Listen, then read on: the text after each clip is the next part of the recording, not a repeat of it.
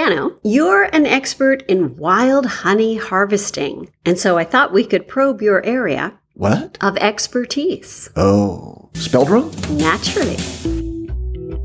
You're listening to Expertise, Spelled Wrong, the podcast where the world's most experts discuss their areas of expertise expertly.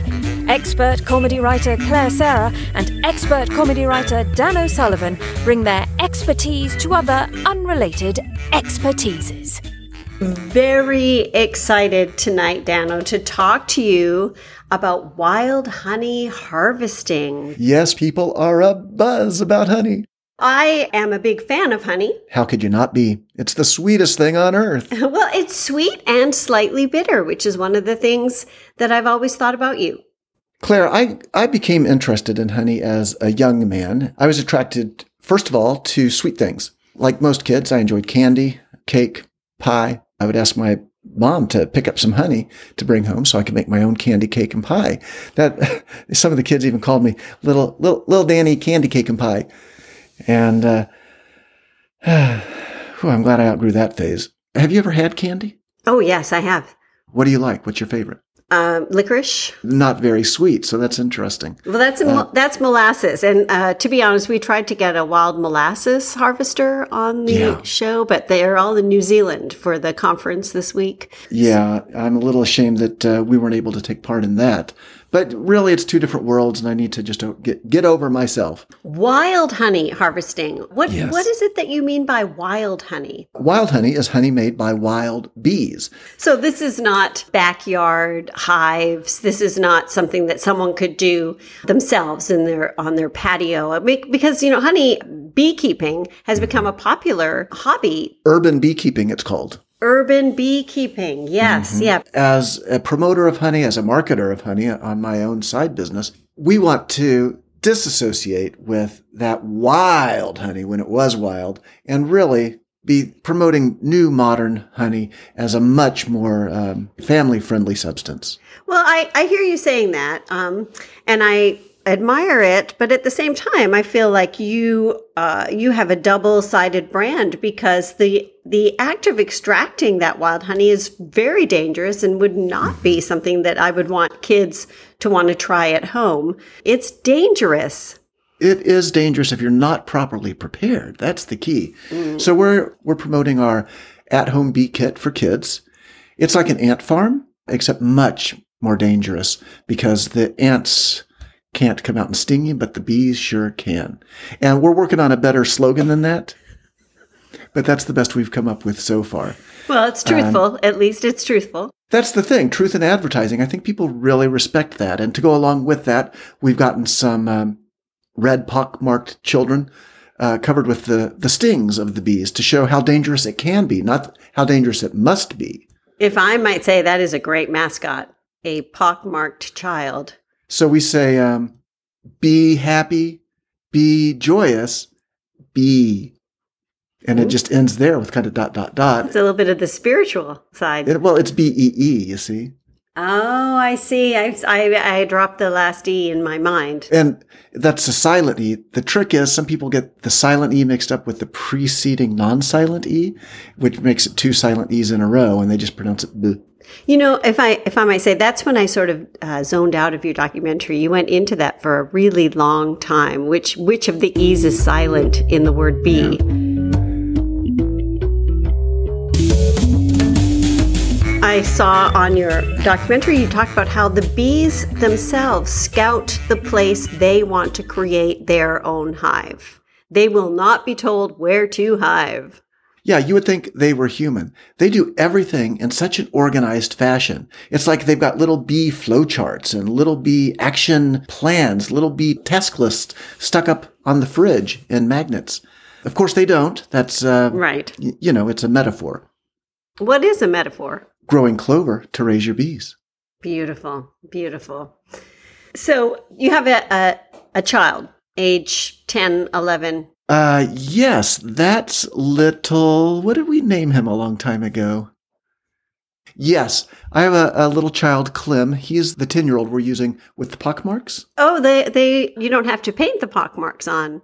Oh, no, no, no, no. Those are actual bee-made pockmarks. He volunteered.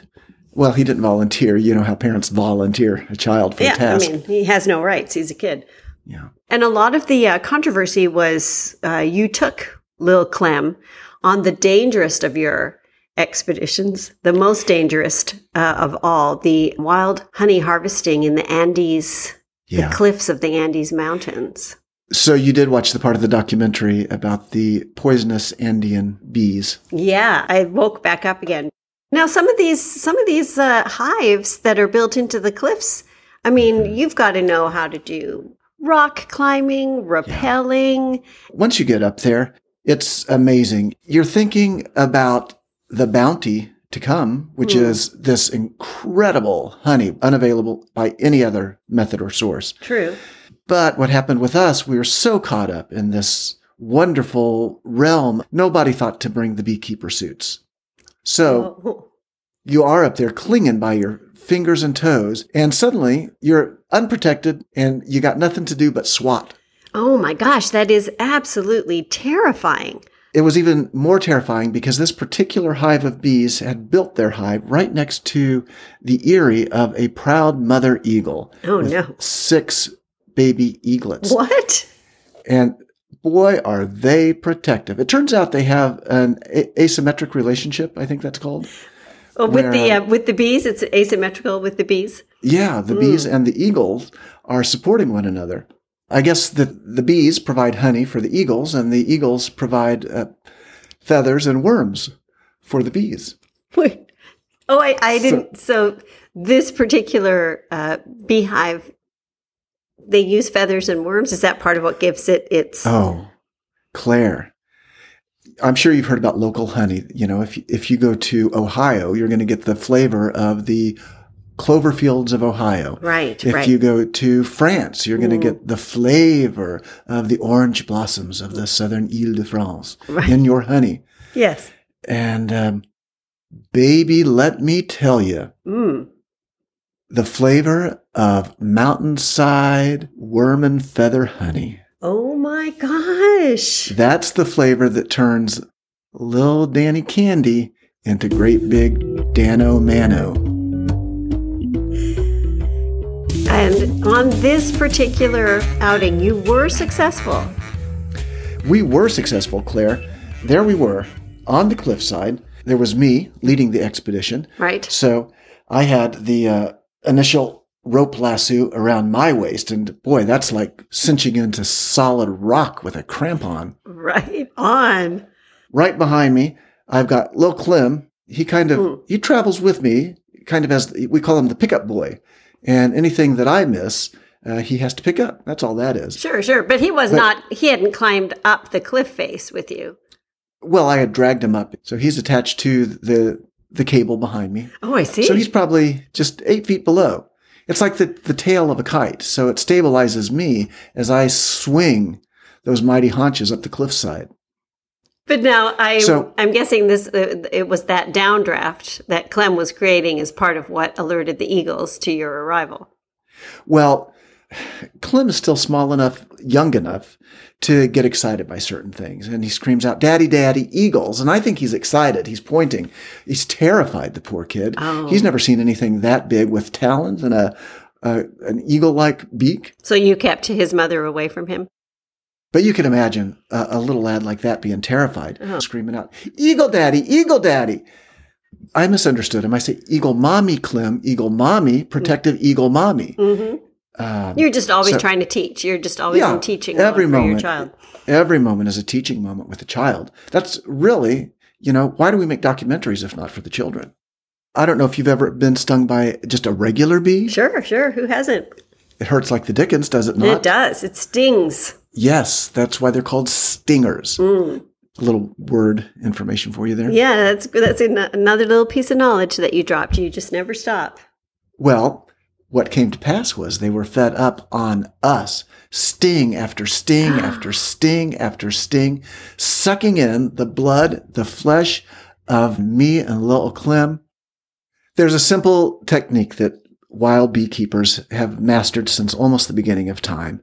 And it took us a little while to get out the supplies we needed to accomplish this, but once we did, we were able to tame those bees simply by the mere act of taking out our plastic bear-shaped containers. Oh my gosh. Instantly, those bees recognized a happy home for their honey, and they were willing to spurt it right in there for us. And knowing that their honey would be well cared for, we were allowed to leave. Claire, you won't believe it. I'm not sure I do. The honey those bees produced tasted exactly like us.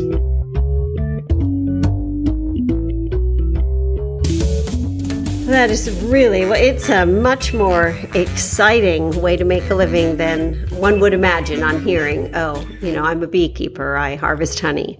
Yeah, and I did not mean to imply that I'm making a living at this. It's done for the love. Oh, I see. So this is a hobby. Yes. No. Yes. I come from a family of hobbyists. My father was a hobbyist. And, we all make money from our hobbies. But he was a professional hobbyist, and I and all of my siblings are all professional hobbyists as well. Well, thank you so much, Dano, for coming out. Could I just mention, Claire, you put in a kind of a quiet plug for the molasses convention going on in New Zealand this week? Sure, yeah. They're kind of stealing our thunder a little bit because we do have the annual honey get-together in Texas. I'm sure that we'll have in the show notes when and where in Texas. Well, thank you so much, Dano, for coming out. Waxahachie, Texas, the honey get-together, which is not associated with the New Zealand. Oh, it's not. And you don't even need to mention it. The whole point is I'm trying to attract people. No, we're not talking about the New Zealand Molasses Convention. That has nothing to do with honey gathering. Well, thank you so much, Dano, for coming out. Once a year, there is a joint get-together between the honey harvesters and the molasses makers. Oh, no, wait, I did not know about that. We have our differences, but, there comes a time, at least once a year, where you got to set those differences aside. You really have one over on the molasses folks. Claire, they're sulfated and we're not. Well, thank you so much, Dano, for coming out. And I guess it's up to the individual. Is that a good thing or a bad thing to be sulfated? Right. Also, molasses, you're not going to get wax. I mean, you have a whole side business with beeswax. Oh, yeah. Our little side business, None of Your Beeswax, is, well, go ahead and ask me about it. How's business? How is business? None of Your Beeswax. See? And I don't know why business is plummeting, but gosh, it's fun. Right. To say. Yeah. Well, thank you so much, Dano, for coming out and regaling us with your adventures as well as your knowledge. You never do lose a teaching moment, and we appreciate that here at Expertise. That's what we're all about. Waxahachie, Texas, Saturday. Okay. Be there or be without honey. And what's a bee without honey? A wasp. The Expertise, spelled wrong, podcast is free. And, like the Amish, all are welcome. Be sure to sign up for our email announcements at funnypodcast.co and follow us in your favourite podcast app, like the expert podcast listener we know you are. Don't hesitate to send us a swag bag to our P.O. box. Let us maybe have a little sample of that feather and worm honey. You might like the Big Man O'Dano flavor that we're specializing in now. Oh, that's tempting.